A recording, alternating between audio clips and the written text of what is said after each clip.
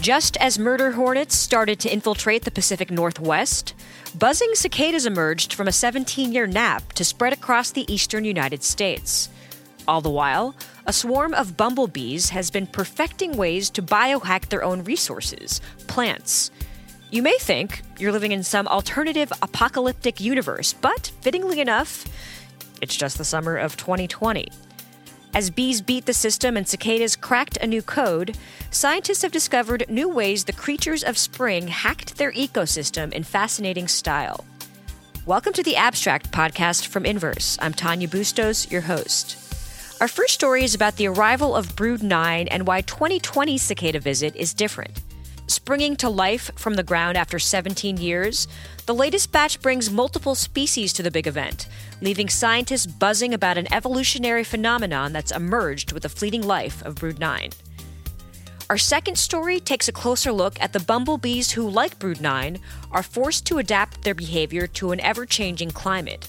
Faced with a bleak future and a scarcity of pollen, these bees are making their own luck, turning flower making on its head and drastically influencing our natural resources. This is The Abstract, a look at the latest scientific discoveries and technology innovations from the reporters at Inverse. In each episode, we explore a single theme through two different stories. Up now, the buzz on BroodIX and why the 2020 cicada visit will be different than past arrivals.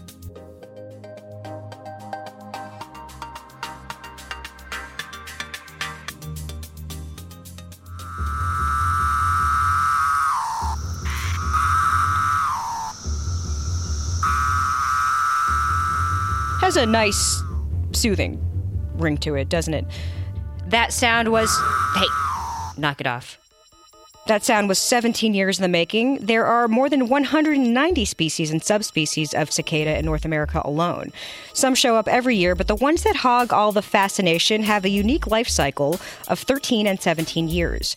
They stay underground for their namesake time period, and when they emerge as nymphs, that's what we technically call immature cicadas, they get just a few weeks to lay as many eggs as possible before adulthood, hoping their kids can survive and go on to live their own underground life for the following 13 or 17 years. And that's it. That's life for a cicada. It's a real strength in numbers kind of move. Cicadas make a nice dinner for plenty of predators, including birds, rodents, fish, insects, and arachnids. In a news release, Gene Kritsky, Dean of Behavioral and Natural Sciences at Mount St. Joseph University in Cincinnati, explains more. They survive by their numbers. They're defenseless. They don't bite or sting or really bother a person. But any predator that comes along, there's no trying to escape. They're just eaten. But in such numbers, they're eaten to a saturation point. So all the predators don't have anything to do except eat them and then give up. There's still remaining great numbers of cicadas to survive. Last joining us in 2003, this year's batch, BroodIX, is finally having its moment. And true to 2020's form, things have shifted from the norm, with multiple species part of the big event. Here with more on what BroodIX is up to this summer is Inverse's Nina Pulano. Hey, Nina, welcome back. Thanks, Tanya. How are you? Good. So, as you know, 2020 hasn't been weird enough. Let's bring in this new batch of cicadas.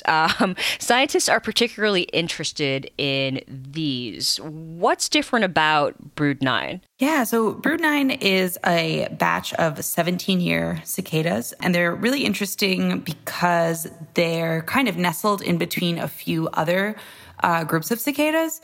Each of these broods are geographically distinct, so they don't really tend to overlap, but this year touches on a few other broods, including brood 10, which is just a massive group of cicadas all around the eastern part of the United States. Again, weird times. Will this COVID-19 pandemic change anything for these BroodIX or brood 10 cicadas? Yeah, so this year does seem a little bit different, especially for researchers. This is usually the kind of event that a lot of entomologists and people who are really interested in cicadas would want to kind of see this brood emerge. It's pretty weird. There's some cool videos of what that looks like. And this year, with so few people being able to travel, they're really relying on a lot of citizen science. So some researchers have even developed an app that people can log when they see cicadas emerging to help them track and map out where this is happening, since a lot of researchers can't get there themselves. Just thinking about this very specific life cycle, right? It's a real survival of the fittest life for these bugs. It's an insane life cycle, underground, 17 years, a few weeks into the world, and then you're out, Speaking on an evolutionary level, what is the deal with that? What does it mean to survive and do life for a cicada, Yeah, it's really interesting. And I think a big strength in numbers is kind of what it comes down to here.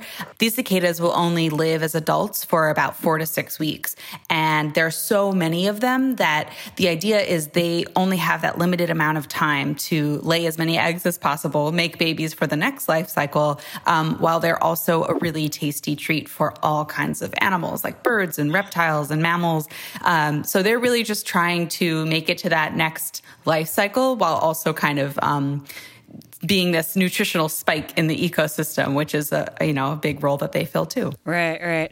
It's funny. Some people call these locusts, and nobody wants to hear that at this point. What's the scientific answer to that? Yeah, true. This is one that I think bugs a lot of researchers because they are different species. Locusts are technically a type of grasshopper, and cicadas are in a totally different order. So it's a very different group, although they're definitely, they swarm pretty impressively, both groups. So there's some similarities there. You hit upon Brood 10 a bit earlier. When and where can we expect those to pop up, that batch? Brood 10 is scheduled to come out next year in 2021, and they're known as the Great Eastern Brood, so they spread all over the eastern part of the United States.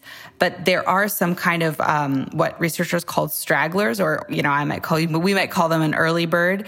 Some of Brood 10 is probably going to start emerging and is already starting to emerge this year too. So that's another way that people can help researchers track the cicadas by, mapping wherever they are. If they see cicadas, they might actually not even be part of Brood 9. They may be next year's batch. So look out or listen out for those. Nina, thanks so much. Thank you.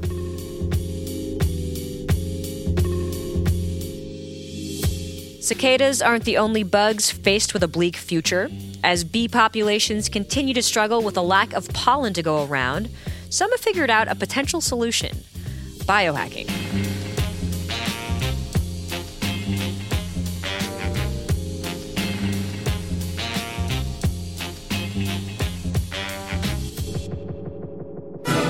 Honeybees are an essential part of American food production, but now they are dying off at an alarming rate. Those black and yellow bugs that can be a stinging nuisance now have a nuisance of their own. Albert Einstein once said, if the bees disappeared off the face of the earth, man would only have 4 years left to live. They're spontaneously vanishing. The honey you slather on your morning toast is more expensive. They're going extinct. But honeybees are under threat from a number of different factors. There's a dead bumblebee there in this flower. We've been hearing for years now about how bees are striving to survive, facing an uncertain future with the epic threat of, a lost habitat and a scarcity of pollen. Bees likely want nothing to hear about how rough 2020 has been on humans and the rest of the world. A June 2020 report in the journal Science, however, says some of them may have figured out a potential solution. It found that when pollen is hard to come by, bumblebees have been nibbling on the leaves of plants that aren't producing flowers, stimulating faster growth all the while. Scientists, for their part, weren't ever able to ignite blooms in the same way, suggesting bees have a unique ability to do so. And thus, it all comes down to the nibble. While the outlook for bees have been bleak for years, this new research adds some complexity to bees' situation and perhaps a glimmer of hope by way of a simple act that's biohacking the system. Here with more is Inverse's Nina Polano. Hey, Nina. Hi, Tanya. So we've been hearing for a while about the growing threats to the bee population in general. There are even conspiracy theories out there that go around about this. But what are the biggest threats the bees are facing as far as the science actually goes? What conspired together to make this rough times for them? Yeah, we know there are a few things happening. Climate change is obviously threatening most life on Earth, but bumblebees are having an especially hard time because of a few different factors. Pesticides that we use, we know can damage bees' brains and make them behave differently. They're losing a lot of habitat, which is part of human agriculture and also, could be linked to climate change. And there's some bee diseases that are causing them some trouble too. So it's really, unfortunately, kind of a lineup of factors that are threatening bee populations. And it all comes down to this epic lack of pollen that they're now left with. But, it's interesting that they figured out a way to kind of beat the system. I think this is so cool. Scientists found for the first time bees doing this behavior that they didn't know bumblebees could even do. What was happening was worker bees, when there wasn't enough pollen to go around, would actually nibble on the leaves of plants that weren't producing enough flowers, and that damages the plant in a really specific way that actually stimulates faster flower growth. So some of the plants bloomed up to a month earlier than they would have otherwise because of the way these bees were nibbling at the leaves. Speaks to how smart all of these creatures are in biology, but more so, this is innate, right? Essentially, this is nature happening before our eyes. We're just hip to the fact now. For sure. The scientists basically witnessed this behavior while doing a totally unrelated experiment, and then they went out into nature to actually find the same thing happening. So they hadn't seen it before, but it seems like it's been happening all along. So they do what they do here to quote-unquote biohack, right? But how effective is this method in helping the overall cause? I would gather it's a big mountain to climb solving this bee population problem, but at the very least,